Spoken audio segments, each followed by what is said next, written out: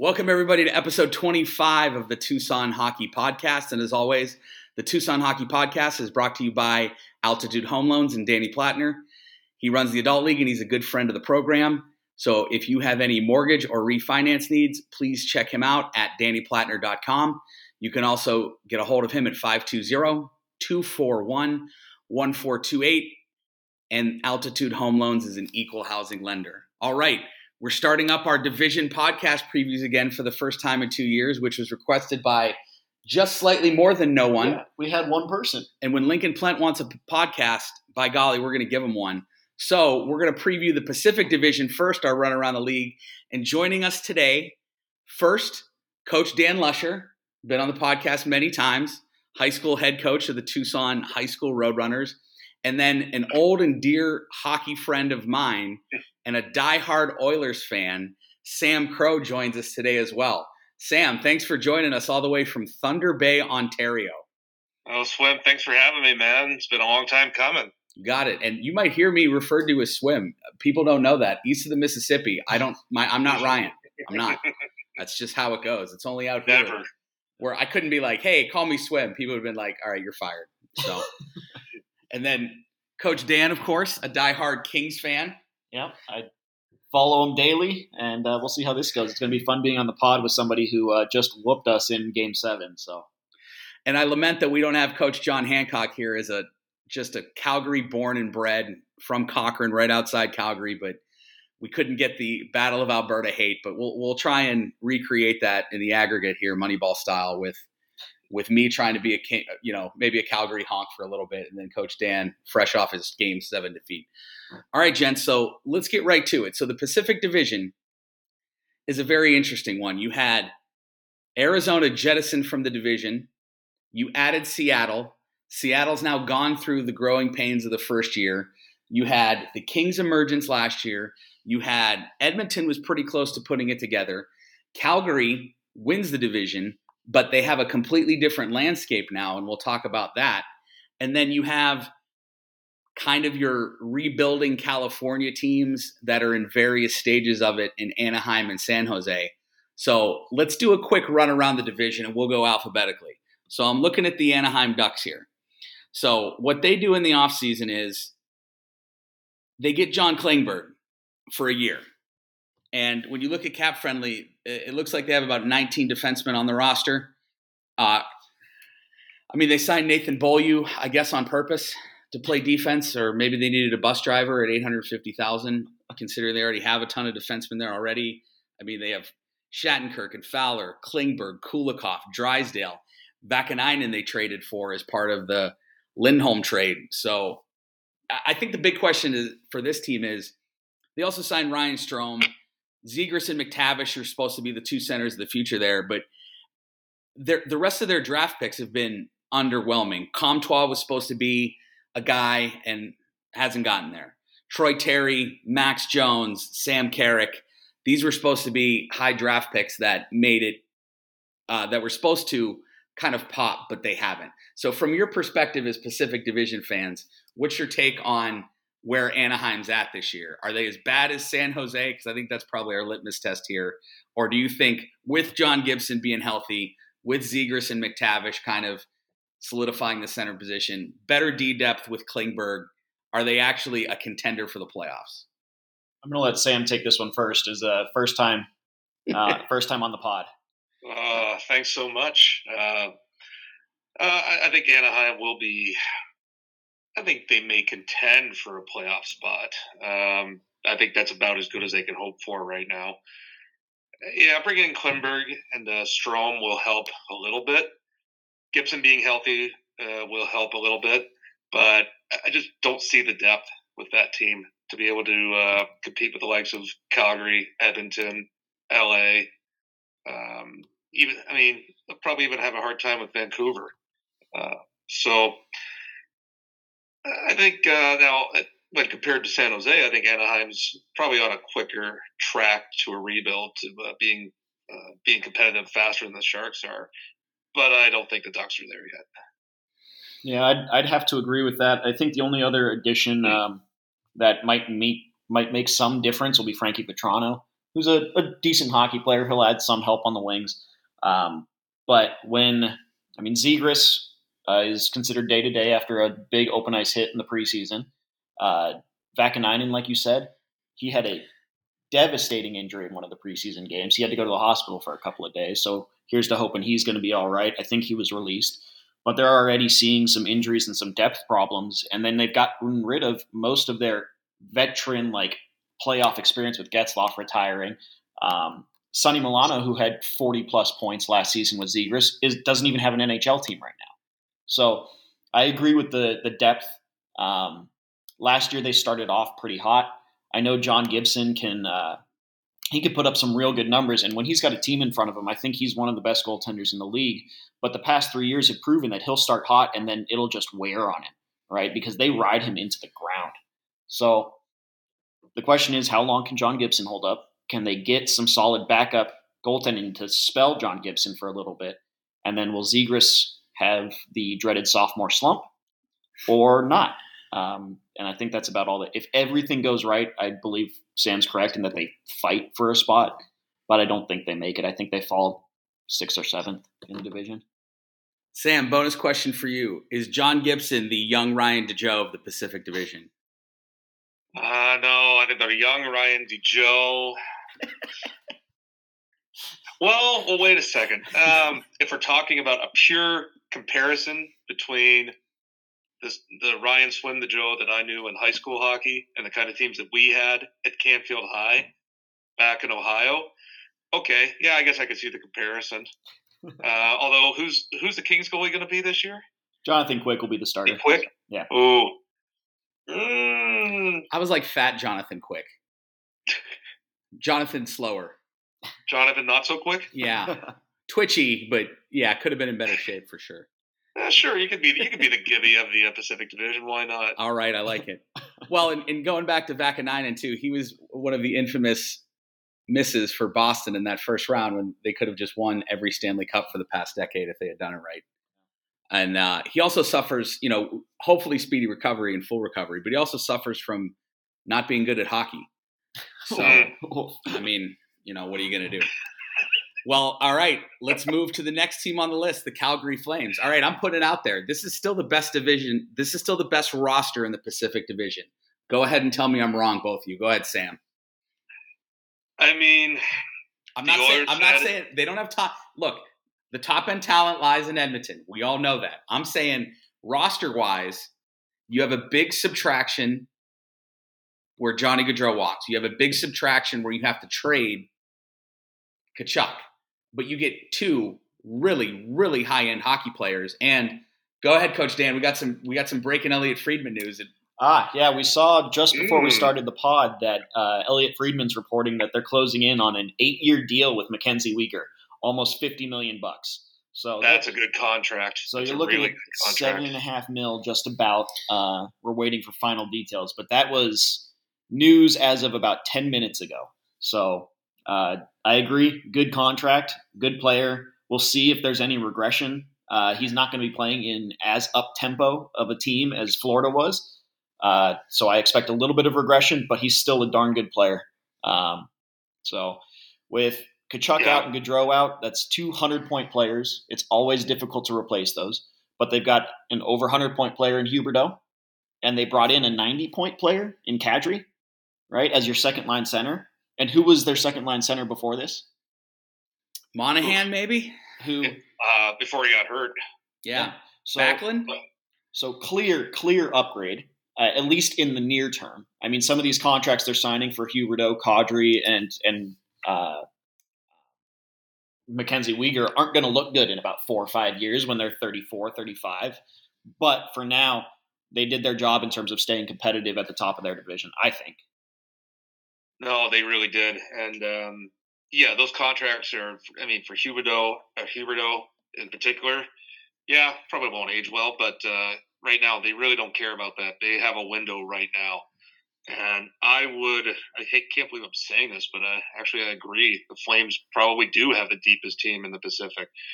All things considered, losing Gaudreau and Tkachuk is going to hurt. They're going to lose out on some goal scoring, no matter what.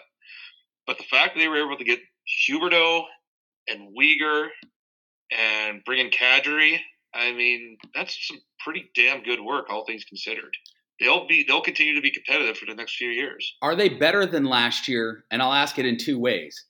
Will they score as many? Will they have as many points in the regular season? But then I think more importantly, are they going to be a tougher out in the playoffs as they're currently constructed? I'll tell you this, Swim and Dave. The reason the Flames lost that series to the Oilers was Jacob Markstrom imploded. He went from being, an exceptional goaltender all season to, I think he had like an 85 save percentage. He just couldn't stop the puck. And the Oilers lucked out because neither could Mike Smith, because he had like an 89 save percentage that series. But Markstrom absolutely just, I don't know what it was, but he let in a bunch of goals that he otherwise shouldn't have, that he hadn't let in all season. So could the Flames get past the second round? Could they win a matchup if they face the Oilers again? Absolutely, they could. And if I'm being brutally honest, which I should be, I thought the Flames had the better team last year and should have won that series. I was pleasantly surprised that the Oilers pulled off the win. Let alone, 5 games, never mind.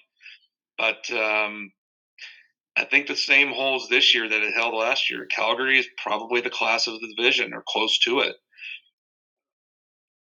I mean, my Oilers fandom will always tell me that screw the Flames and, the hell with those guys down in Cowtown. But if I'm being honest, one thing, they've got a deep team, top to bottom, from forwards and defensive depth. Markstrom's a great goaltender. He had a bad series against the Oilers. It happens. They do need some luck with injuries this year again. Last year, they were very fortunate to not lose many man games to injury. Their best players played pretty much all of their games, and you don't see that too often. So that worked out in their favor. So while they don't have 97 or 29 on their roster, they may not necessarily need guys like that to win. They top to bottom, they are the class of the division. And I could see them. How many points did they get last year in regular season? Was it 111? It was in the 110s. I think it was 110s, yeah, somewhere in there.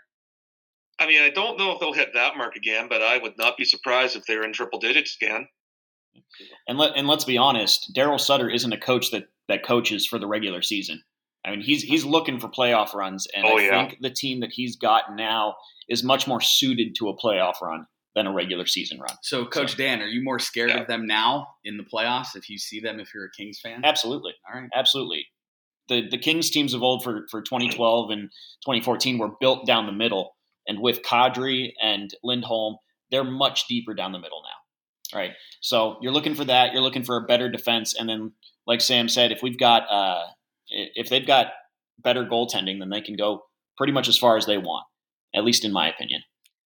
And let me say this: Mackenzie Weegar is a top-end defenseman in the NHL.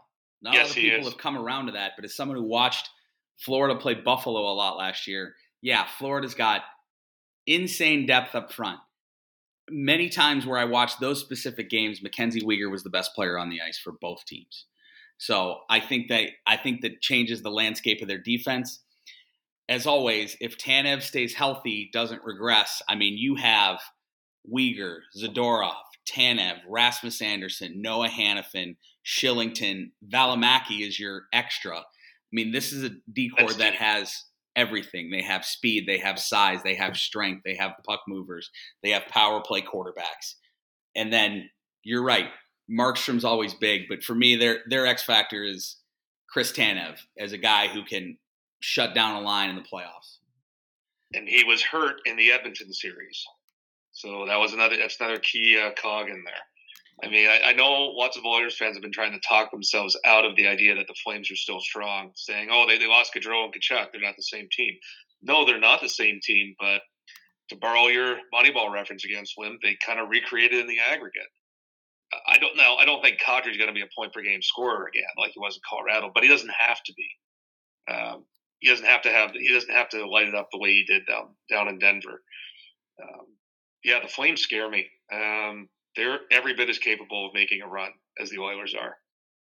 All right. No, I got one more thing. Go ahead, Coach Dan. To give Calgary some credit for nearly breaking cap friendly with the terms and conditions on the Sean Monahan trade, where it is a whole novel of terms and conditions. What did I say at the time? Who made this trade? James Joyce? So I wanted to make sure we touched on that most important piece of their offseason is whatever the heck they had to do to get those conditions down is an impressive set of GMing. Yeah, and I got to piggyback off of that real quick. Speaking of Treliving, their general manager, he of Central Hockey League former commissioner fame when the Youngstown Steelhounds started their brief foray into the league. Oh goodness, they had a guy on their team. Our buddy Chris Richards has some good Treliving stories. Oh man, maybe I'll have to have Richie on the pod because Treliving was also the AGM in Arizona for a while before he went up there. And no, the Youngstown Steelhounds had for training camp once a forward on their roster named Paul DeJoe. There you Got go. to see him play against the Cincinnati Cyclones in the ECHL once. Oh, Treliving is doing some really good work as a GM, and I wish Ken Holland would get as creative as he does with moving contracts. You just referenced Monahan. Yeah, they had to give up a high draft pick. So what? Like the cap space is I argue in my mind, cap space is every bit as essential as getting a good draft pick. It's the most valuable commodity in the NHL right now in the flat cap world. I mean, hands down. Couldn't agree more. Could not agree more. Speaking of great moves from Ken Holland, let's move north in the great province of Alberta. Right up the highway. To the Edmonton Oilers. When you have the chance to give $9.25 million a year to Darnell Nurse, you got to do it, right? You're asking the questions I don't need, so I don't need to. All right, I appreciate it. Nobody can see this now, but there is audible pain on Sam's face as he needs a moment. He might need a good cry and like a tea to calm himself down. I looked it up before the pod. Darnell Nurse is the 7th highest paid defenseman in terms of cap hit in the NHL. Is Darnell Nurse the 7th best defenseman? And I take this in Alberta. Is he the 7th best defenseman in Alberta? And I ask this with the full understanding that Drew Doughty is the 2nd highest paid defenseman in the NHL. So, although Doughty was paid several years ago when that started, so a little bit of apples and according to success and right, yeah, pedigree, actual production. Coach John will like that one. Is Darnell Nurse the 7th best defenseman in Alberta? Because hold on, somebody playing for Prince Albert, isn't that one kid for Prince Albert pretty good? I mean, I'm actually writing these names down right now because I actually have to think about it. Yeah, no, he probably is, but the fact that I have to think about it says a lot. Oh man. Well, I'll say this: when you were talking about how good of a deal that is for Weegar and how good of a defenseman he is, he's exceptional. He's going to be paid less than Darnell Nurse. Like if it's 8 years, $50 million, so he's going to make about 7.5. That's the Tage Thompson contract. It's 7 and change. Wow. And yeah, the Oilers are paying. I mean, don't get me wrong. I like Darnell plenty. I know that he's buddy with McDavid and Draisaitl, and that probably helps. He's a hell of a physical specimen. He's a great skater.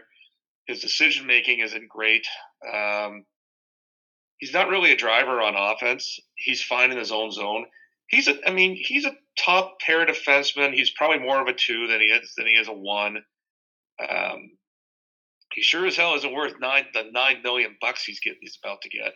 Is this a worse contract than Rasmus Ristolainen at 5 and change? I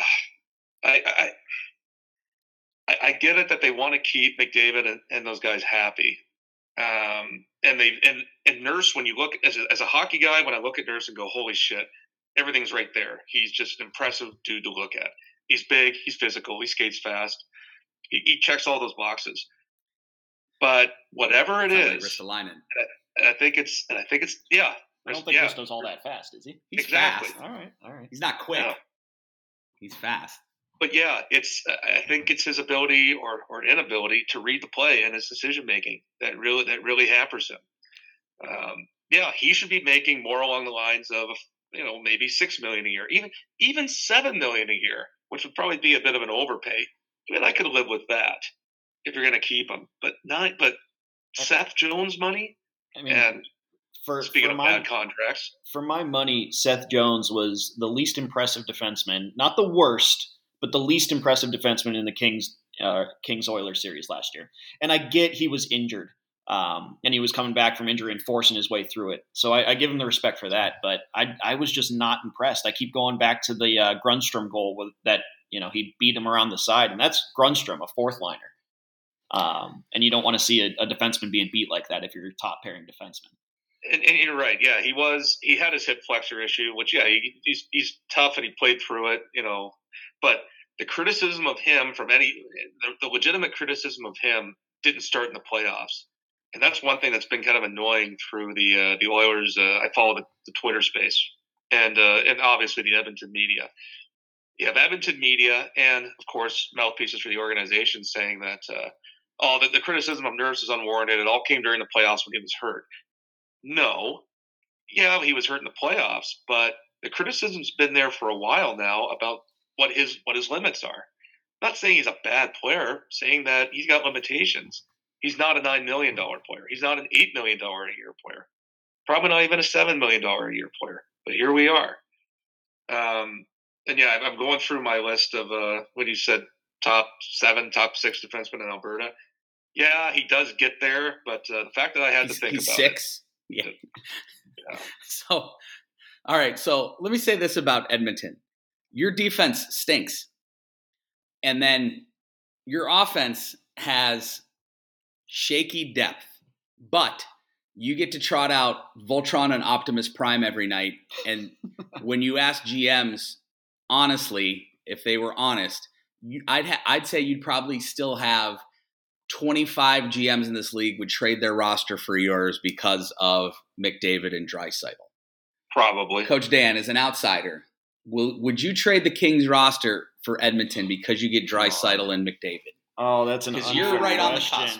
We'll get to the Kings next. Oh, that's an unfair question. We'll get to the Kings. This is a hard-hitting podcast. This is a hard-hitting podcast. God, I'm biased as hell. I'm trying to look at it through an unbiased eye. Because I'm scared of that defense, and I've been conditioned into believing that defense wins cups. All right, that's how the Kings won 2012.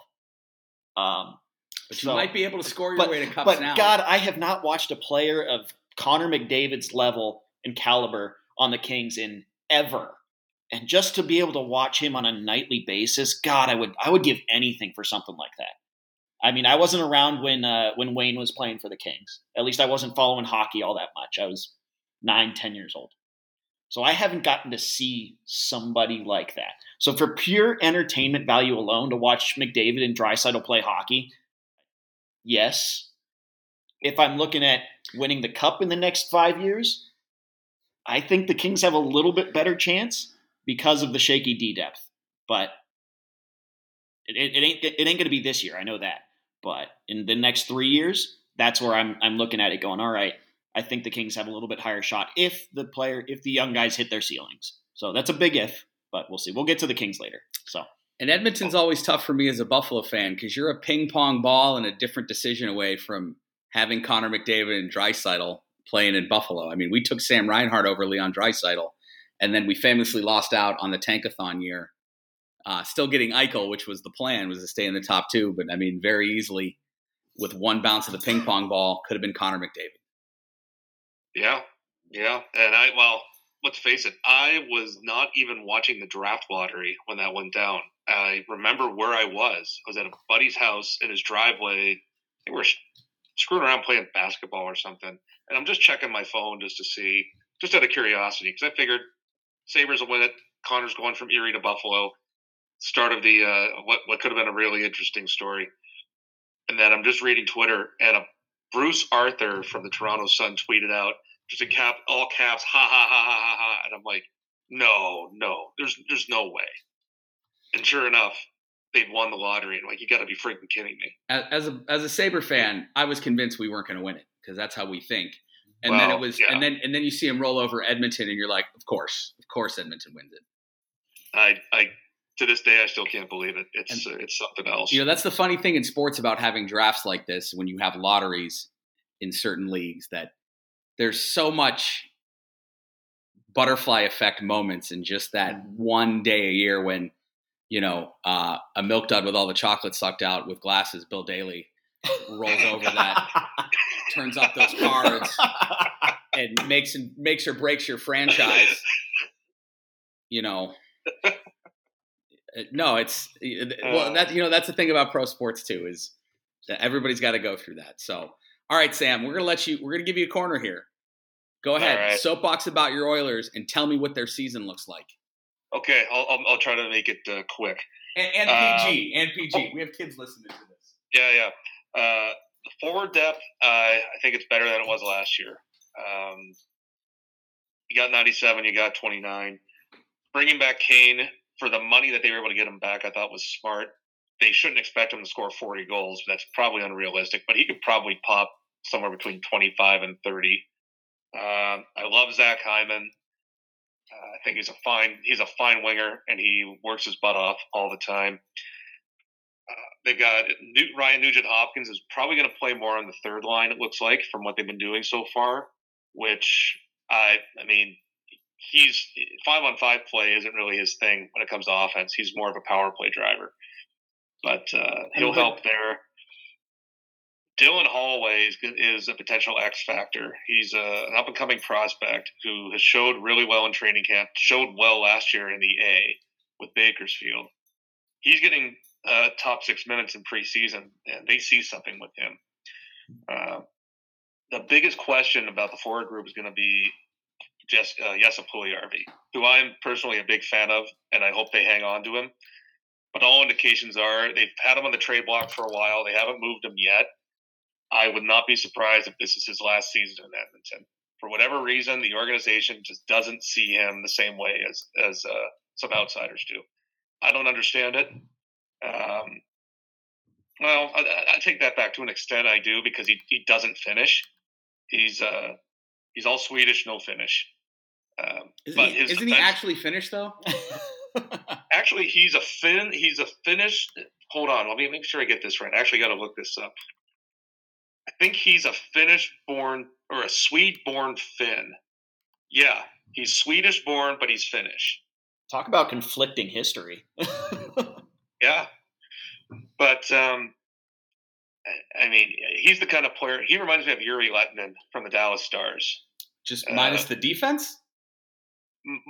He's just as good defensively. That's his thing. Didn't that guy win like several Selkies? Or am I thinking of the wrong guy? He did, but Lettinen also was a little bit better scorer. He could score. He was a really good player. I remember him. So Puljujarvi, he reminds me of Lettinen. I'm not saying he is Lettinen. He reminds me of him, and to me, that's a quality player that you want to hang on to, especially at $3 million a pop. It's worth it. Anyway, I like the forward depth quite a bit. Yeah, the defense is a question mark. I don't expect Cody Ceci to have. Actually, I would say your defense is minimum 5 question marks. The best defenseman in that group is Evan Bouchard. I like Evan Bouchard a lot. Correct. Bouchard's really good. I like Evan Bouchard. You are correct, sir. Bouchard's really, really good. Kulak is will quietly play well in a top 4 role. He's not going to generate a ton of points, but what he's really good is at denying zone entries. He takes away gaps. He's really good at that. What are we expecting from Broberg this year? Well, I'm expecting Broberg to be the 7th defenseman playing the AHL, because I don't think he's ready to play in the NHL yet. The Victor Soderstrom Award? I hated the draft pick when it happened, and the best way I could describe Broberg is he's 2 years from being 2 years away. That's where he was when he was drafted. Oof. Yeah. So he hasn't changed. Let's no. You know what? Let's just trade Broberg and Victor Soderstrom, but keep their names on their jerseys and see if anybody notices.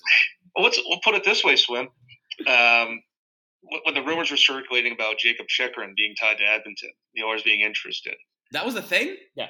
They were throwing around the idea that Broberg might be the ask back, and then the Edmonton media said, "Oh, we have it on good authority that Broberg's a non-starter." I'm like, what do you mean he's a non-starter? I saw that as well, and I had the same reaction. I don't understand. I don't see. I don't see what's so great about Broberg yet, and I don't know. Maybe I'm missing something. That's a real possibility, but I don't see Broberg being any better than the bottom pairing defenseman this year. And there's a reason why they brought in Ryan Murray. That guy, when healthy, can play defense. Yeah, he's a very, very good second, third pair guy when healthy, but that's been a rare thing. Right. So, yeah, the defense is weak. Bouchard's the best defenseman of the group, and then you got a bunch of kind of also rans. Goaltending will be the make or break, along with defense. I'd love to think that Campbell will be the guy. He's got a roller coaster history. Who knows? I'm a big fan of Campbell as a Kings fan. As the organization that brought him back from the brink, I'm a big fan of Campbell. We got to see him play a lot of AHL games in town here too. Yeah. No, I think he'll be good for you guys. I think what you'll need from him is the Darcy Kemper of 2021-22, right? The goalie who's just good enough that will get you the games, that'll see you a game every here and now again. And that's going to be more than what Mike Smith could give you. I am a noted detractor of Mike Smith. I'm glad he's done. Yeah. I'm glad he's done. Congratulations on a great career, but it's good to see him out of the league. I'll never forgive him his golf swing at the back of Dustin Brown's knees. So yeah, he was, as we say to our kids, he runs hot. So I think Campbell will be good for you guys. He's got a great story, likable dude on and off the ice. But I mean, he's a good goaltender. He'll have his moments. We'll see if he stays healthy. That'll be a big question. But I think he'll provide for you what you need, which is just mid pack, maybe a little higher than mid pack tier goaltending. Give us league average goaltending. Yep. That's all I'm asking for. And I'm also interested to see how much time his backup Stuart Skinner is going to get. Skinner has shown well in some small spurts. So it's going to be the soup and stew train in Edmonton. And they'll only go as far as those guys can take them. Is he a fan of steamed hams? Does he come from Utica? That's an Albany expression. Yeah. Our kids aren't going to understand that. No. I got one more question, and I'm gonna bring in my my one pop culture reference. So in the fantastic movie The Dark Knight, right at the end of it, they put Harvey Dent into the ground, right? And at the scene of Harvey Dent on the ground, his two faces, burned faces, is face side up, and Batman goes, "Gotham needs its true hero," and turns the face to the side. Is that Evander Kane? Because, I mean, there's so much baggage. No, both sides of that face are just an a-hole. There's so much baggage, and he's always been really good for his team for the first year. And there's just this underlying, not even a hint, but just, I'll say a questionable past, to be politically correct. And he's known for ruining locker rooms. What do you think is going to happen with Evander Kane? I mean, you've got him signed for what, another 4 years? Yeah. So are you worried about that, or is he the hero that Edmonton needs instead of deserves? Good. That's really deep, Coach. Pause. We just lost the Zoom meeting. We'll get it back. Well, I'll tell you what. We'll hold that question in abeyance here. All right, Coach Dan. We're on the Kings, so we'll see if Sam jumps back on for a minute. But I'll talk a little bit about Evander Kane from my experience with him as a Sabre.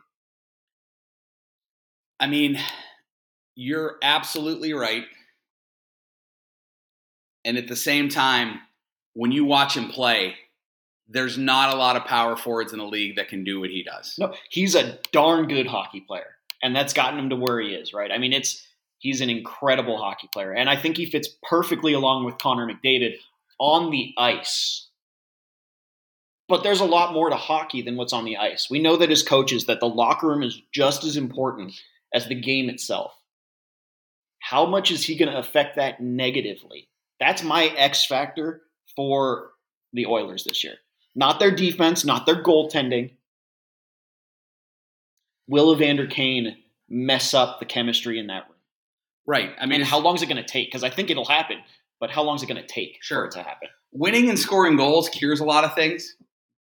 And when you're talking about, if you were trying to build a complement to Connor McDavid in a lab as a player, it's Evander Kane. I agree. He's got speed. He's got physicality. He's got toughness. He doesn't take crap from people, so he can protect Connor if somebody goes after him. But, man, he is just, again, questionable history is what I will politically correctly say. Yeah, that's a bit of an understatement. So, all right. We're efforting to get Sam back on here through Zoom. And here he comes back right now. All right. Can you hear us? Yeah. Sorry, Right. I thought I had premium through work. I guess You need not. to step it up there. What, they don't have Zoom Premium in Thunder Bay? No. You know what it is? It's because it's under my account, not the firm's account. Like the firm we have to arrange Zoom meetings for the firm to get the. Don't sound fancy, Sam. No one cares about your law firm in Canada. Oh, you're not wrong. Although I will say, an odd number of lawyers played on our high school team when we were there. Yeah. I'm counting 4. It's 4, which is a lot. That is a lot. We also had just as many doing really things on the opposite side of the law early in our careers. So anyway, but go ahead. We had a good mix. We had a good mix. Good mix. That's Youngstown for you. All right, so Sam, go ahead. Close the loop on Evander Kane. Give us some Evander Kane thoughts before we Is he Harvey Dent Two-Face or is he Harvey Dent the White Knight? Or is Edmonton just hiding the fact that he's Harvey Dent Two-Face? And Harvey Dent, can we trust him? Edmonton is definitely hiding the fact that he's Harvey Dent Two-Face. I don't want to base too much off of a half of a season because that would be stupid to do so. He's got to fight Nazem Kadri once in that. In the first he will. Battle of Alberta, the fact that the Flames got Kadri, makes this just great that they got to have another run in. I wonder about Kane, about all the baggage he brings, both in the dressing room and then off the ice. I'd like to think that because he's playing with McDavid and Draisaitl, that he'll put a lid on it and just focus on winning hockey games. The fact that he re-signed in Edmonton for a bit of a discount gives me some hope, but I'm always going to have that thought in the back of my head, like, okay, when's it going to fall apart? Yeah, we pulled an audible while we were reconnecting you and kind of talked about the same thing, right? He's a ticking time bomb, and it's been proven through multiple teams. So how long does he have? That's right. History tends to repeat itself. And from one ticking, speaking of ticking time bombs, and Swim can attest to this. When I was playing, run hot. Run hot. That's a nice, polite way to put it. Kane brings the elements that everybody loves: physicality. He chirps. He's nasty, and he can score. And he can play. His passing sucks, though. He can't pass the puck for whatever reason. But when he's playing with McDavid, he doesn't need to worry about that. He'll cash. But yeah, what if they aren't winning games like they were when he jumped on board? What if there's a lull? What if they have a bunch of injuries and he's going to be dependent upon to pull off a bunch of stuff that he's probably not capable of? Yeah, they serve alcohol in Alberta, as I recall. Well, there is also a casino right next to the friggin' rink that he plays at. Also not great. Not great. So wouldn't be great for me either. I'll admit it. But. No, but I don't know, man. The fact that we're having this conversation, that tells me all I need to know about Evander Kane. I hope I'm wrong. I really do. Nope. I hope he lights it up and all that stuff is put in the past, but not counting on it. Yeah, scoring goals is a good thing. I mean, if anything will keep him happy, it's a guy that'll make sure that he scores a lot and they'll win and they're a playoff team. All right. Everything's, as we know, everything's peachy when you're winning. That's right. It's when they're not, yeah. Then we'll see what happens here. It band-aids all your ails when you win. All right. So Coach Dan, go ahead and recap the Los Angeles Kings offseason for us, and then we'll go. I mean, it's real easy. They traded Brock Faber in a first-round pick for Fiala. They re-signed Kempe, and they re-signed Mikey Anderson and Sean Dursey. And there are a couple of other things that are small in there, but those are the four main moves, and that was it. The Kings like the direction they're going, and they just doubled down on the "we need more offense," which has been the motto of the Los Angeles Kings for about 25 years. So, Cal Peterson? Concerning. Very, very concerning. That's just hockey karma for leaving Buffalo in the lurch. Yeah, he's been a technically sound goalie when he's at his best, and I haven't seen that technicality. Especially, I mean, it's the last year, not very good. The preseason so far, not very good. I think it's a 5 goals against average in his games right now. Yeah, and Jonathan Quick's my age, more or less. Jonathan Quick, 36. He's your age, Sam. Is a hero and a savior. Hey, no, and an American hero. I love Jonathan Quick. I'll go to bat for Jonathan Quick. Nah, Jonathan Quick is going to be the starter for the Kings this year. It'll be his crease to lose. Now, how many games they end up playing, I assume probably like a 60-40 split, because they're going to have to try to get Cal up to speed, right? Back to the game that we've seen him play. He just didn't do it last year. Because Quick's coming to the end of his contract, and there's a lot of questions after that. Does he still play? Yeah. Does he finish his career as a King? Yes, absolutely. All right. He finishes his career as a King. The only question I have is, does he have another year or two after this with the Kings? Will they give him a small contract? Because there's nobody in the King system that's a goaltending prospect that looks anywhere near ready for the NHL. And it's the one glaring hole in the Kings prospect system. Is goalie. Instead of picking like Jesper Wallstedt, we pick Brant Clark, who looks real damn good this year in preseason and might make the team off the beginning of for at least a 9-game stint. So goaltending's a question. Are the Doughty and Kopitar contracts now the anchor that's holding you back from another level? No. Kopitar led the team in scoring for the 14th out of the past 15 years last year. Not quite a point per game, but he's never been a real point per game player other than his Hart nomination year. Doughty came back, and the question for Doughty will be, can he stay healthy? And it's a weird thing asking that question because Doughty's been almost an Ironman type player, right? He's played 82 games in almost every season besides the last one.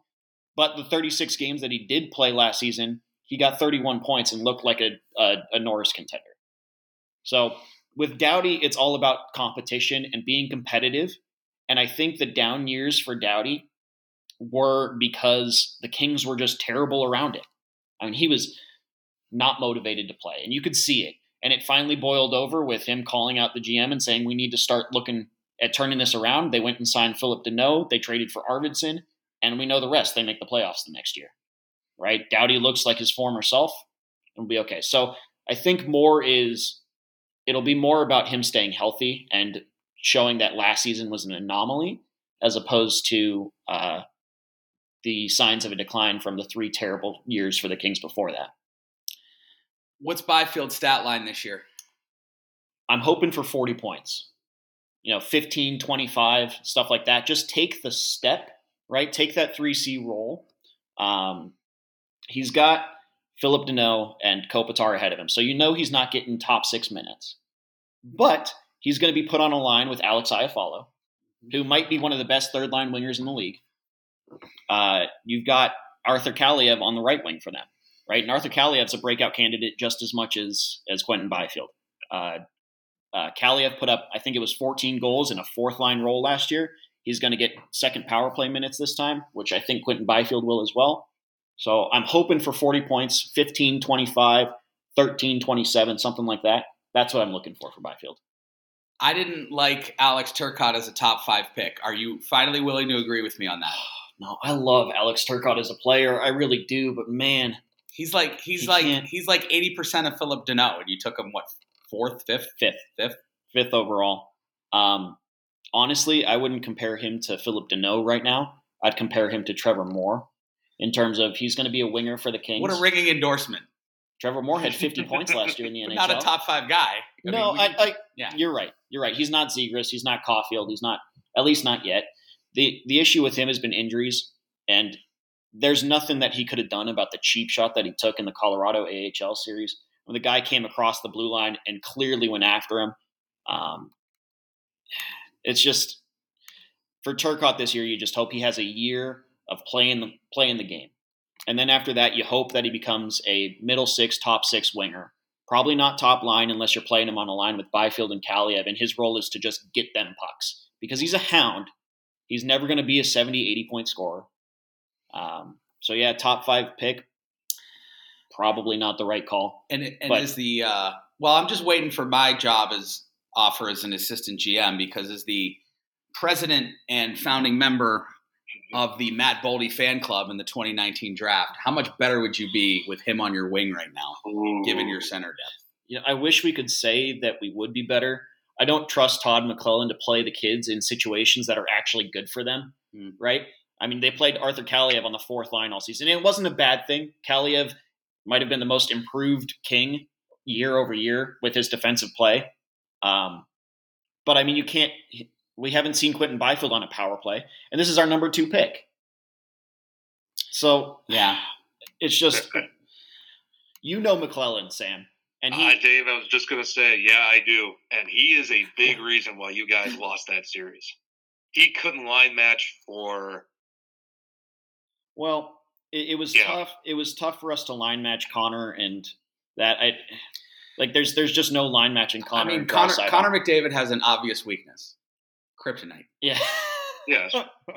But McClellan, even in those games in LA when he had the last change, he didn't do himself any favors with the personnel he set out. He rides his top veterans into the ground, and he doesn't give the kids opportunities. He sat Byfield after 2 games, and Byfield didn't see the playoffs the rest of the thing. I'm like, that's the guy. We're not in it to win the cup this year. Get Byfield the experience. Get Toby Bjornfoot the experience. Get Gabe Vilardi the experience. Those are the guys that are going to be your core of your next team, with Kopitar hopefully as a 3rd-line center. But no, they're sitting him, and instead they're playing Andreas Athanasiou in top-line minutes. Like, oh, you gotta. Former wings are going to wing. Oh, it's just... Always.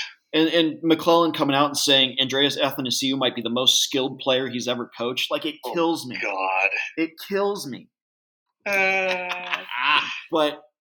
I'm so glad the Oilers are rid of him and Dave Tippett, and I feel bad for you, Dave, to an extent. You got to deal with McClellan. I give Dave Tippett a lot of credit. Good dude. Wasn't it you, Coach Dan, when you were at level 4 when Tippett came out? Yeah.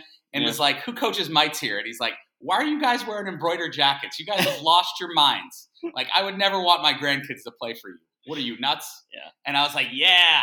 So I've heard anecdotally that he's a really, really good guy.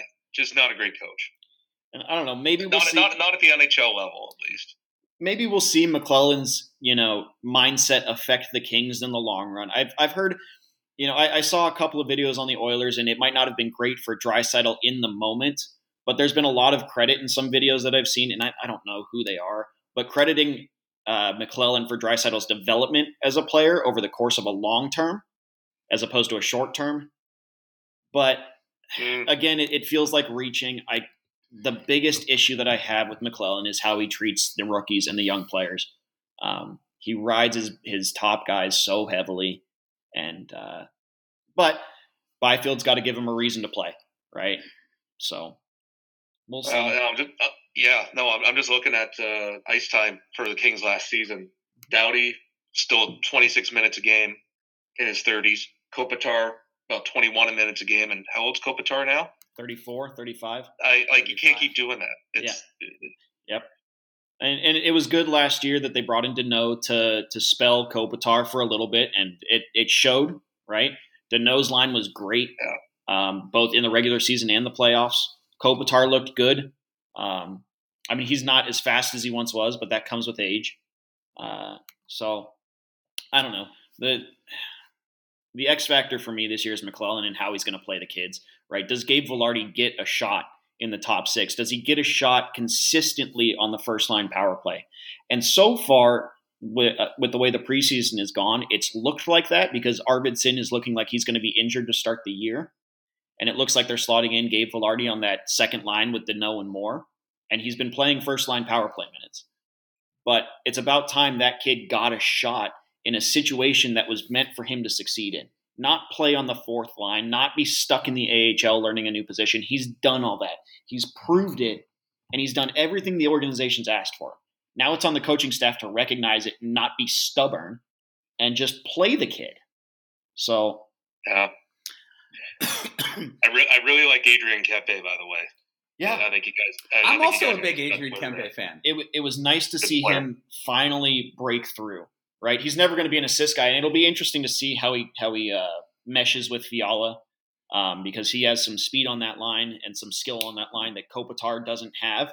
I mean, Kopitar's a possession monster and will be able to grind the puck out of corners and find Kempe and find Fiala, but he's not the speedy guy. So for the first time, Kopitar isn't going to have to be the first guy into the zone. Right, he can help out. He can get in as the second guy and pick up that puck as it rims around the boards. And let Fiala and Kempe do that, and then just find him in the middle after that. So Kempe, it was nice to see him break out. I'm hoping that he doesn't regress, but 35 goals in the regular season for him was a lot. So I'm expecting a little bit of regression from that. We'll get to predictions here at the end. But my favorite King stat is you're still paying Dion Phaneuf and Mike Richards about $1 million each. I like that. Fantastic. Well, Dion Phaneuf comes off at the end of this year, right? Yep. And that was to get rid of the Marion Gabbert contract, which I know some Kings fans are back and forth on. It's not like you want to cup with the guy. Yeah, that's a win. Yeah, and that's it, right? Yeah. The Mike Richards contract. Don't get me started on how the league has treated the Kings with their cap hit penalties versus teams like the Blackhawks who only get a fine as opposed to. No cap. Speaking of the Blackhawks, no cap recapture penalty with Duncan Keith's retiring, even though it's right there in the CBA or Marian Hossa in their own rules. Marian Hossa and his skin condition that he played with for 30 years, like they're all going to be proud Arizona Coyotes at some point. But hey, it's okay. They fined the Chicago Blackhawks, a couple $1 million for their scandal that shook the NHL. I think Datsuk and Pronger are still on the books for the Yotes. But God forbid the Yotes test a couple of kids for some physicals, and they get slammed with draft picks that are taken away, first round, second round draft picks. But Chicago can do no wrong and just I'm going to get off my high horse of that. So and that's along the Mike Richards line and how we're paying for him until 2031 or 2032, and that's not an exaggeration. That's the actual year that the cap hit comes off for him. Jesus. Right. So, we've now hit the playoff teams that we had in that division, all three of them. Playoffs. So now let's go through the rest of the division alphabetically. So I don't think we need to spend more than 2 minutes on San Jose. This is the fantasy hockey team. Like Hertl will score, Couture will score, Meyer will score, LeBanc will score a little bit, Carlson will get some points, Vlasic's probably too old. But this is just not a good roster, and they're not doing the rebuild the correct way, if you ask me. I agree. Yep. The X factor for me for San Jose is Mike Grier, their new general manager. Mikey. Are you going to take the plunge and do what's needed? Or are you going to, double down on guys like Timo Meier at the end of this year? I can't blame the Hertl contract on him because I believe that was Wilson that signed Hertl as a last-ditch effort or as a last, here, you're screwed when you take over. But that team is going to be terrible, right? I mean, they're going to be awful. And they have zero cap space. They have contracts that nobody wants. And they might be good enough to be top or to be bottom 7. Are they going to be bad enough to be Arizona, Chicago, Montreal levels? So do they have a realistic shot at Connor Bedard? I don't think so. I mean, who are their deep prospects? They have William Eklund. That's their forward prospect, and probably their only forward prospect. And who's your deep prospect? They don't have any. Wasn't it Merkley, that Merkley kid that had an attitude? Good. He's not. He hasn't shown anything yet.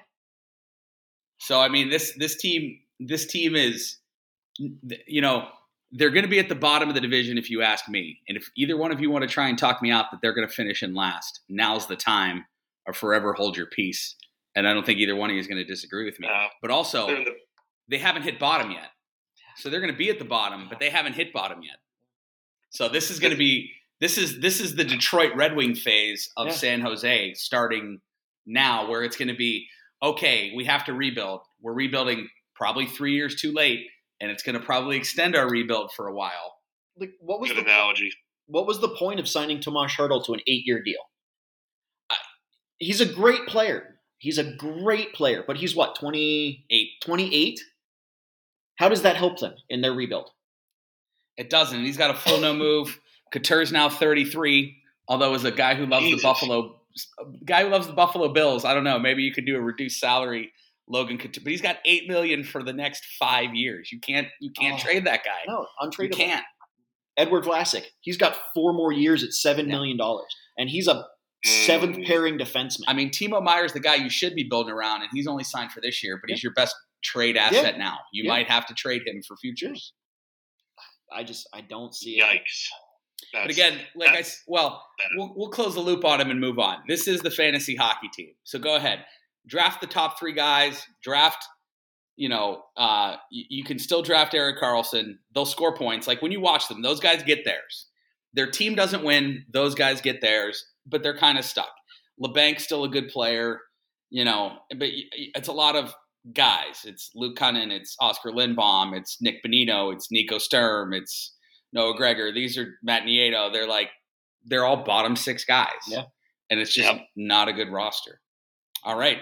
So that then brings us to what I think is the most intriguing team in this division, only because they're partially new, the Seattle Kraken. They go through year 1, bad goaltending, not luck with health.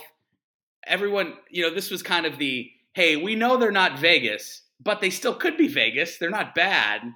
And then they end up being bad. But I thought they played better at the end of the year. You hope that their goaltending duo, who is signed, they make money. Grubauer's under contract. Drieger's under contract.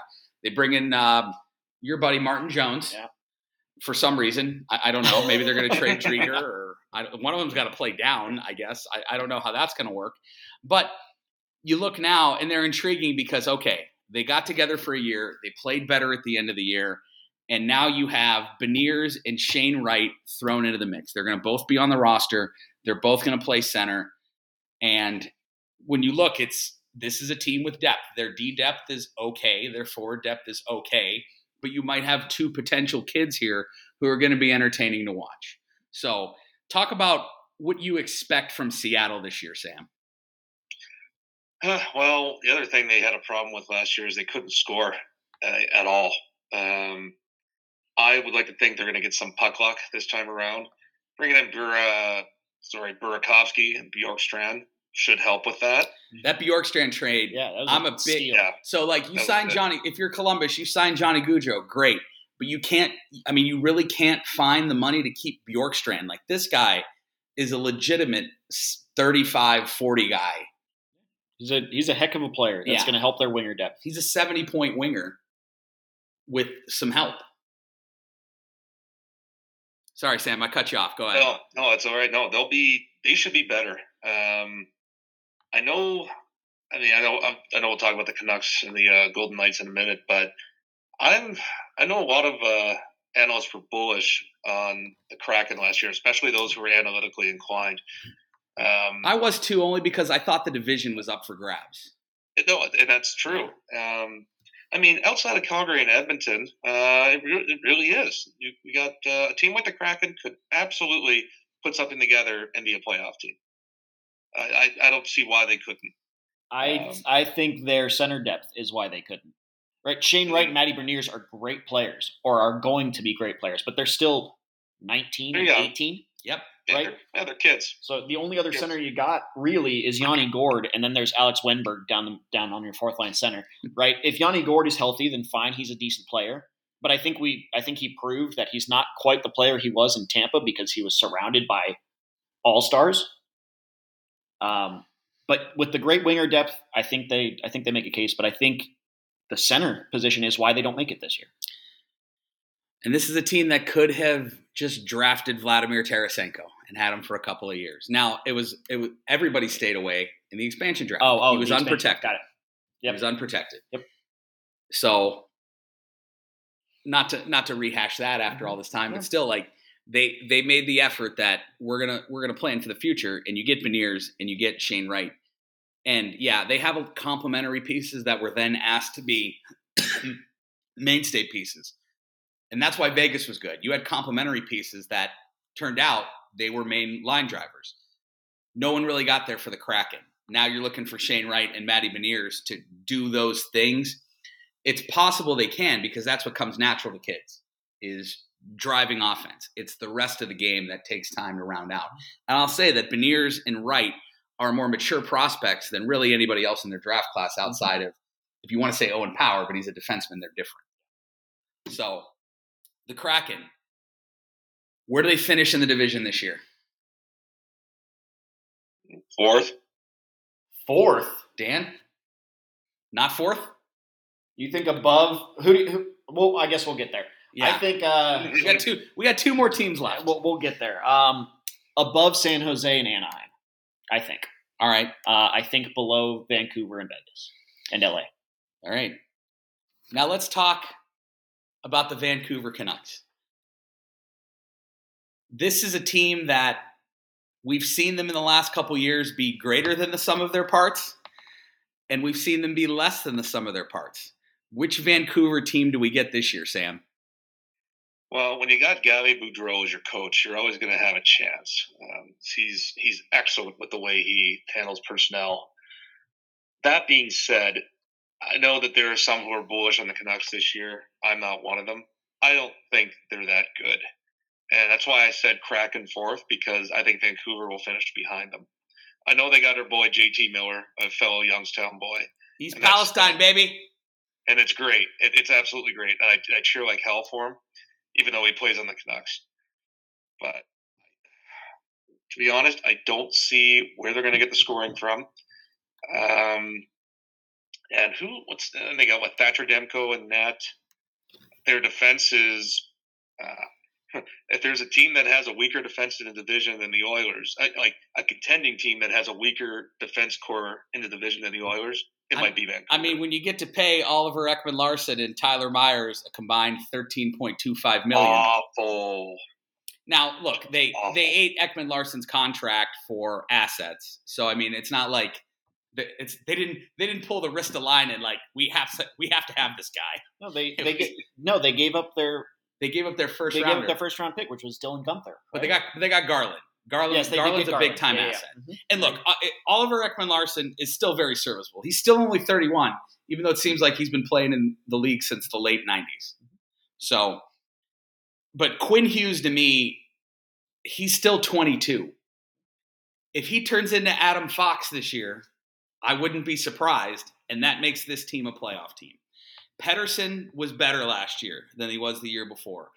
Besser, Horvat, Miller, Garland, Pearson. This is a pretty good top six. Podkolzin, Höglander have shown things. If they turn out to be really solid contributing rookies, again, it's not something I'm going to be surprised. Although I think Höglander played too many games last year to be a rookie. I think he was up all of last year. So, I mean, again, this is your Jekyll and Hyde team. Demko's a good goaltender. He played well last year. He's a high pick. He's seemingly developed the right way. He seems to be ready to be a legitimate number one NHL goaltender, which in the Pacific Division counts for a lot. Yep. So, again, There was a lot made about this team after the firing of their front office and the coaching staff and stuff like that, especially with the way Boudreau coached them and the pace they were on afterwards. I mean, they were on a 110, 112 point pace after that. I don't buy that over the course of a full season. I think that was just riding off the momentum of being relieved that you were out of that previous coaching mire and then just having a coach that supports the players, right? I don't think they can reach that again. I think that was completely momentum based. Now, will they be as bad as they were to start the season last year? I don't think so. Right? I think it's a nice middle of the road for that. They aren't going to be a 111 point team, but they aren't going to be a 60 point team either. I'm looking at 80, 85 points as they kind of pace the middle of the pack in the division and push a couple of the third and fourth place team for spots. And if all breaks right, they don't get injuries, then sure, maybe. But I still have doubts whether Quinn Hughes can be a number one defenseman in the playoffs, right? He's a 5'10 defender who's going to be going against Leon Draisaitl's, right? 6'3", 215, 230 pounds. Who can defend that guy? Exactly. Well, Cale Makar. All right.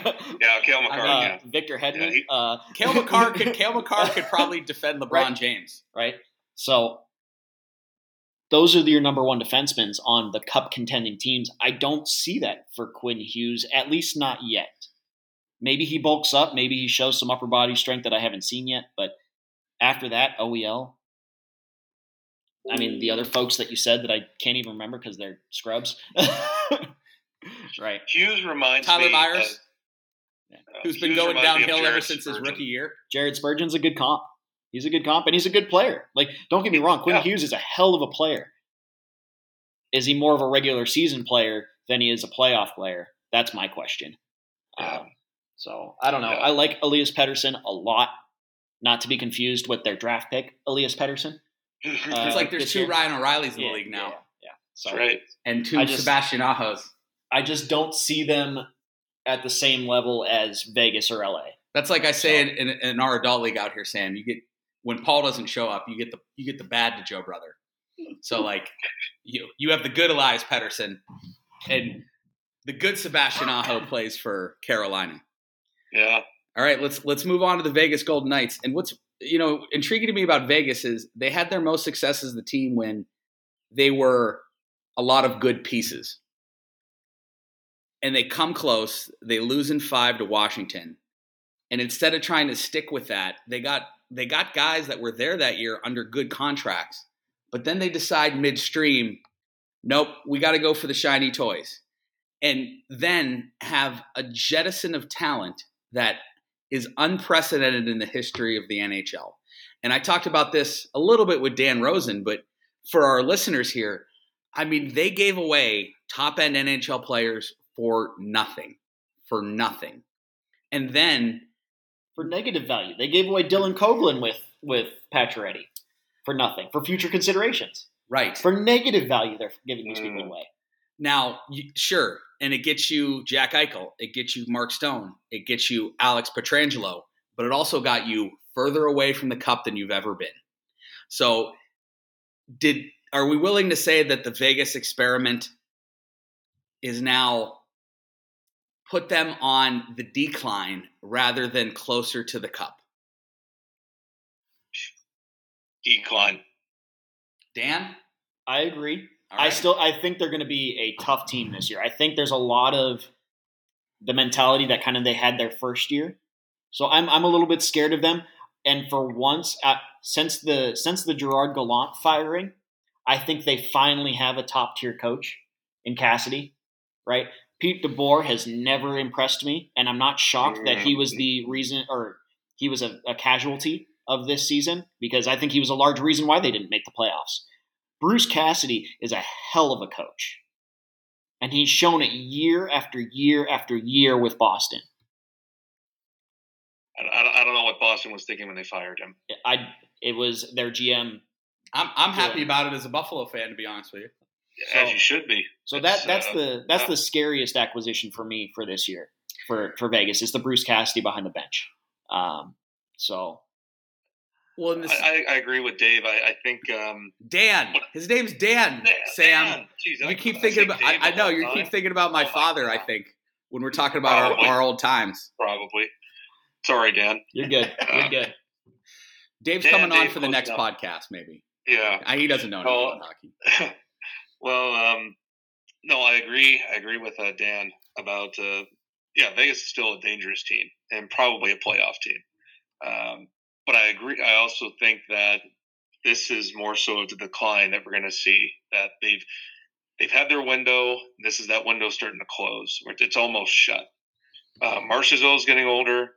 Riley Smith's getting older. Let's see. Pacioretty's gone. They brought in Eichel, which I thought was a really shrewd move. We'll see how it works out if Jack can stay healthy. Oh, I'm going to have some Jack Eichel thoughts here in about 40 seconds. You know what? No, let's not even wait. Let's hear him right now. No. There's something I wanted to talk about first, too. So go ahead. Finish your thoughts, Sam, and then I'll go on my time. No. It's all yours, all right, Slim. so let me say this about Vegas. The other thing that hurts them now is you don't have young guys filling in on the bottom six so that you can pay these top players. Cody Glass didn't hit. You traded Suzuki. You traded Brandstrom. You traded Haig. You traded draft picks for Tomas Tatar for him to sit. You had to trade more assets to just get guys off of your roster so you could pay these top end guys. You had to trade a young asset with a very good contract in Tuck, a good player in Krebs, another first rounder and a second rounder for Eichel. And I'll say this about Eichel. There was very few 1-on-5 guys in the NHL. A healthy Jack Eichel is one of them. Makar's in there. McDavid's in there. Austin Matthews is in there. Jack Eichel is a 1-on-5 guy. Everyone else could be sipping Mai Tais by the goaltender crease, and Jack Eichel will still go score 40 goals in a season when healthy by himself. He's that good. And he's never made the playoffs, but when you have a guy like that in the playoffs, if he goes at that level and you have to defend him for 7 games, that's why you go get a guy like that. But it's just, he's hard to play with. I mean, as much as McDavid pushes the pace, he still gives guys that are with him a lot of chances. I don't know if Eichel has that gear, and I'm not saying he can't do that because he never really had some high-end line mates in Buffalo. And the one time he did, Skinner and Reinhart and he were one of the top scoring lines in the NHL before they got dismantled by your buddy again, Ralph Kruger, who he didn't do a bad job at Edmonton. That's why he got the job in Buffalo. Oh my God. But anyway, it was like, it's like, what is this guy doing? You have this top scoring line. At least you could say, all right, we have a top scoring first line. Now what? You're like, nah.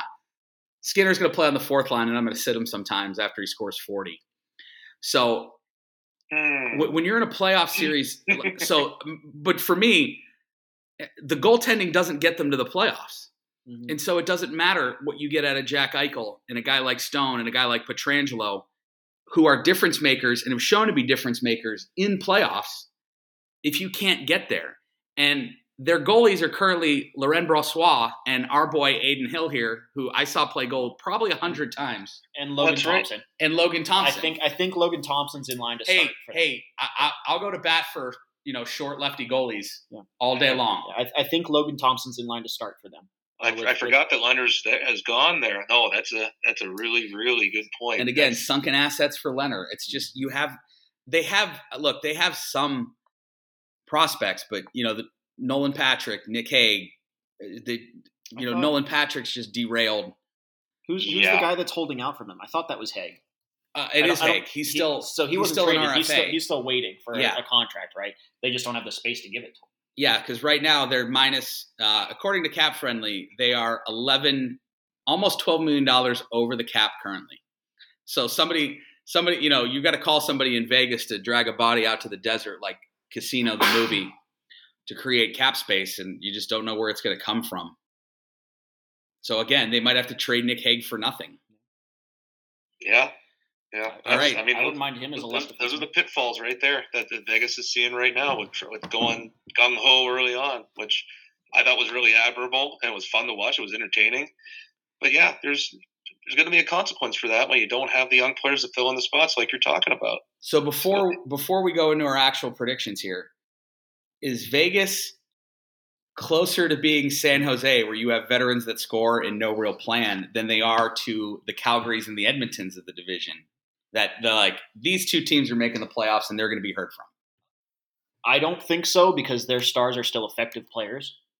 You got to see Eichel healthy again before I'm going to go that. Mark Stone's it's the same thing for him. Mark Stone's a legit number 1 top 5 winger in this league. Alex Pietrangelo, top defenseman in the league. Right, these guys are top tier. I like players. their D. I like Theodore. I like McNabb, White Cloud, Shea Theodore, Martinez. Their defense is good. They have an effective defense. If their goalie can get some stops, I like their defensive core. I like their top 6. And hey, we haven't talked about their most important acquisition of the offseason, Arizona fan favorite Phil Kessel. That's right. Phil the Thrill. Going for the Ironman on October 25th, I believe, will be the Ironman record-breaking streak game. Sam was absolutely the Phil Kessel of the Canfield High team. I take a lot of pride in that. He is. My father used to affectionately refer to him as the battleship. because of his turning radius and speed. But don't give him the puck on the wing. Actually, he was Phil Kessel with snarl. He's like a cross between Phil Kessel and Milan Lucic in his heyday. I like that. Not Milan Lucic now. I mean, you might as well pay me $5 million to play hockey. But yeah, I mean, it's when their offseason acquisitions like plus minuses are plus Phil Kessel and minus Max Pacioretty and minus Evgeny Dodonov and maybe minus Nick Hague. Like, I forgot about Dodonov. They had to trade him. They had to give him away twice. They're a worse team now than they were last year. So yeah, and look, I mean, you're right about their top six. You're right about their defense. I still think they're a playoff team. Although, that's the thing about this Pacific Division is it's going to have to be a wild card spot. Yeah. Do they get 4 teams in? Yeah. I mean, that's, that remains to be seen as to whether they get 4 teams in. So I guess, Coach Dan, is this a 3-team playoff division, or is this a 4-team playoff division, or maybe even a 5-team playoff division? I still think it's a 4-team playoff division this year, and not the 3 that it was last year. I don't like Dallas as much. I don't like Nashville as much. So there are teams in the Central Division that I don't think push like they did last year. So I would think it's a 4-team from each division playoff round, or for the Western Conference. So we'll see what that looks like. I don't know. Vegas I think they're a scary like dark horse team for the playoffs this year. All right. So we've gone through everyone now. So now it's prediction time. We'll start from the bottom and go up. Who finishes 8? I have San Jose. San Jose. I think we're unanimous. All right. Yep. 7. I'll say Anaheim. Yeah, I agree with that. Yeah. I'll say Anaheim as well. Okay. 6. Sam? And this is where it gets interesting. Yeah. You know what? I got Vancouver at 6th. I really don't think the Canucks are that good. I really don't. Okay. Seattle. I think I go with Swim here. I think it's Seattle is 6. I don't think their center depth pushes them enough. I think we'll see a lot of growth. I think Matty Beniers is a Calder candidate, if not a Calder finalist. I don't think it's enough to push them against the top teams, at least yet. All right. 5. LA for me. Vancouver for me. I'm going to say LA as well. 4. I'm bullish on the Kraken, man. Give me the Kraken at 4. All right. Standing by it. Famous last words. Vegas at 4 for me. I'll put Vancouver at 4. 3, I'm going to put Vegas. I'm going to put Vegas at 3. I think it's more I just want to believe that Eichel's healthy again. And I think that their top 6 and their D is still makes them a better regular season team, and that they get back up in the top 3. Yeah, I put Vegas at 3. I think they're still strong. I don't think they're trending in the right direction long term, but right now they're still pretty tough. LA at 3 for me. I'm shocked by that. I thought you were going to ask if there was a number above 1 you could put the Kings. No. LA at 3. I think they're better than Vegas, and I think they're certainly better than Vancouver and them. But it'll be I think a race between 3 and 4 for Vegas. And I think you could interchange 3 between 3 and 6. So Vegas, LA, Seattle, Vancouver. You could see a bunch of shifting in that group there. It would not surprise me in the least. The only thing, like Vegas, and I didn't get to touch on this in my King segment, so I'll do it really quick. Vegas blamed their injuries for their lack of success last season. I don't think many people understand the depth of injuries that LA went through.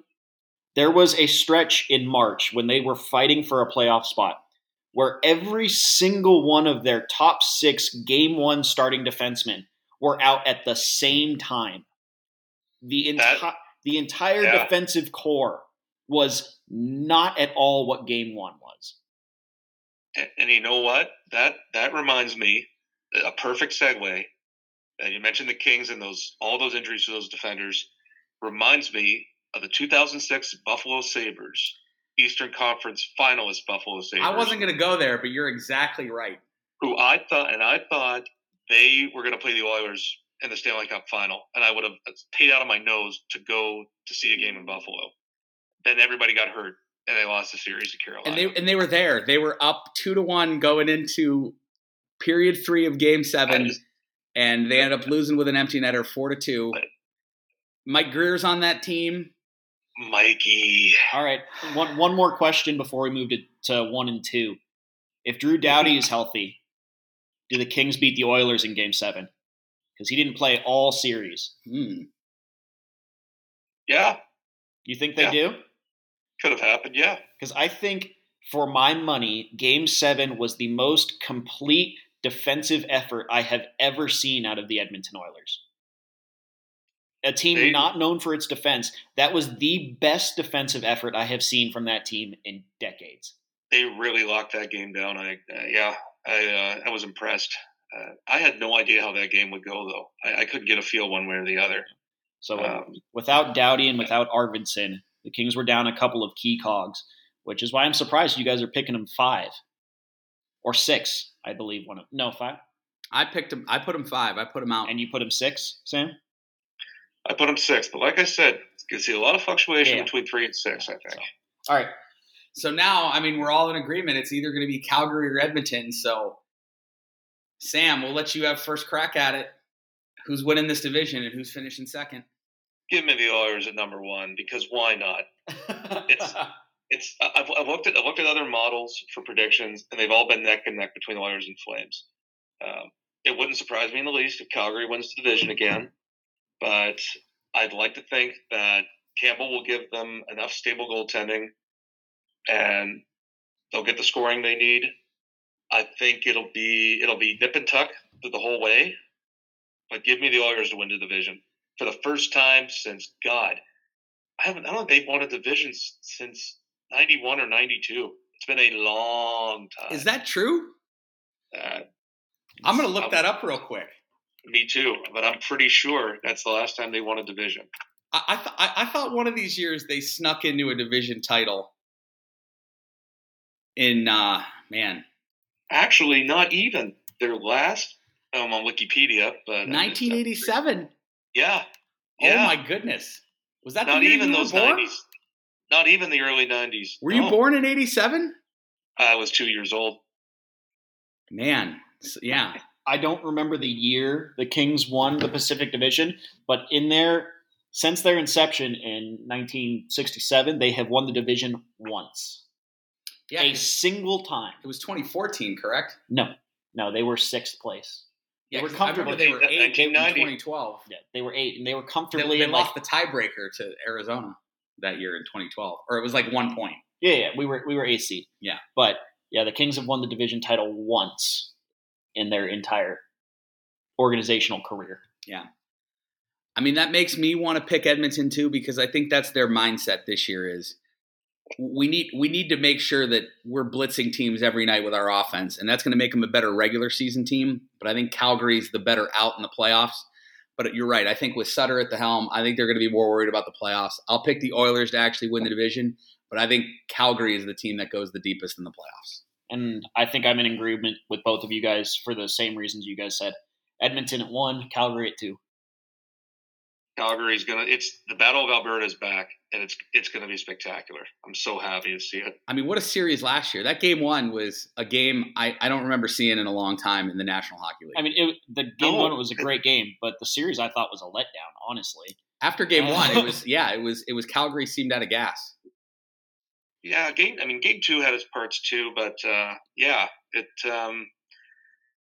Game 5 was a lot of fun. Sure, a lot of back and forth scoring, and I'll be the first one to admit it. I thought Blake Coleman's goal should have stood. I'm very, very surprised it didn't. I thought, did he kick it a little bit? Yeah, and he said so much post game that he meant to do that. It was very cheeky, And I'm watching it, I'm thinking, I think he knew what he was doing, but they're probably not going to wave this off. There's not enough there. I've seen worse things Yes. not overturned. Yes. Then they wave it off, and I'm thinking, there's no way the Oilers are going to lose this game now. I don't know how they got that call, but they've just been given you're giving McDavid and co. another opportunity to slay the dragon. That's all they needed. Again, another sliding doors moment in a playoff series, like Game 1 of Nashville-Pittsburgh, where that goal gets. I mean, I don't know how the camera actually sees the offsides there, but Nashville wins Game 1. You might have a different series there. Just every series has those kind of moments, and part of it in the NHL is just being on the right side of those things. Yeah, and it's. I mean, you've seen that all over. Yeah. Go ahead, Tim. You got to be a little bit lucky, right? Yeah. I mean, the game breaker for the Kings in 2012 was the 5-minute major, right, against Rob Scuderi. Oh. Okay? If you had watched that game, 30 seconds prior, a King got somebody on the left side boards right in between the benches from behind, and then the puck went down into the zone, and Scuderi got hit. They could have just as easily called that hit on the blue line for a major as they did with Scuderi. Now, Scuderi bled and the other guy didn't, but it was like those little bounces, those little pieces that are seen in the game somehow. You have the 5-minute major a couple years later with San Jose and Vegas. Yeah, that's another good one. Well, that caused a rule change. And then you have, on your Kings run, the Mark-Edward Vlasic injury that lets you come back 3-0 from San Jose. Yep. Turns that series. So little things. Always like that. Well, we're about at the 1:30 mark, which, completely envelops one of our kids' trips up to Phoenix for a game. So we got some road games coming up in the next couple of weeks. So that's really what these were for, Sam. We started them when we had to drive to Phoenix for everything, which was a very not fun thing to do. So we'll close the loop here. We got some more division previews coming up, hopefully. If you guys want to jump on any other divisions, you let me know. But for the time being, thanks for joining us for the Pacific Division preview. Sam, hopefully we'll see you next year at the alumni game again. I plan on it. I'm going to blame Coach Trent, who's an Anaheim fan. He put me in his wedding, and I had to go to that because that's how that works. So I'll be out there next year. Ducks fans ruining kids' lives. Ducks fans. Well, Maggie's a Bruins fan. That's way worse. I disagree. You would, but trust me, I'm right on this. I'm objectively right that it's worse to be a Bruins fan than a Ducks fan. I don't know. Who do you like? Who do you like least, Corey Perry or Brad Marchand? It's Brad Marchand now. Ooh. Corey Perry lost 3 cups in a row. I feel like his debt has been fulfilled. I hated Corey Perry, man. Yeah, man alive. I'll tell you who likes Corey Perry though. Anyone who sells burners in the Southern California area. You know who else? You know who else liked Corey Perry? Kevin Lowe. So much that he wanted Mike Comrie to repay a bonus back, and that sewered the whole Comrie for Corey Perry trade that almost happened. Talk about a sliding doors moment there. Oh boy, that's almost as big as the Thomas Vanek offer sheet. We should have just let you guys have them and taken your picks. I totally forgot about that. You picked first, after that like 3 times. Anyway, no, but it's been fun, gents, and we'll reconvene after the playoffs here and maybe do this again next year, hopefully with Coach Johnny in tow, so we can really get the Battle of Alberta flying. But our guests today have been Sam Crow, joining us from the law office of somebody in Thunder Bay, Ontario. Coach Dan, who's sitting next to me on my kitchen table. Dave, a.k.a. Dave. Dan. A.k.a. Coach Dave. I might be using that. And as always, the Tucson Hockey Podcast has been brought to you by Danny Plattner and Altitude Home Loans, and they are an equal housing lender. We'll see you for the next division for episode 26 of the Tucson Hockey Podcast.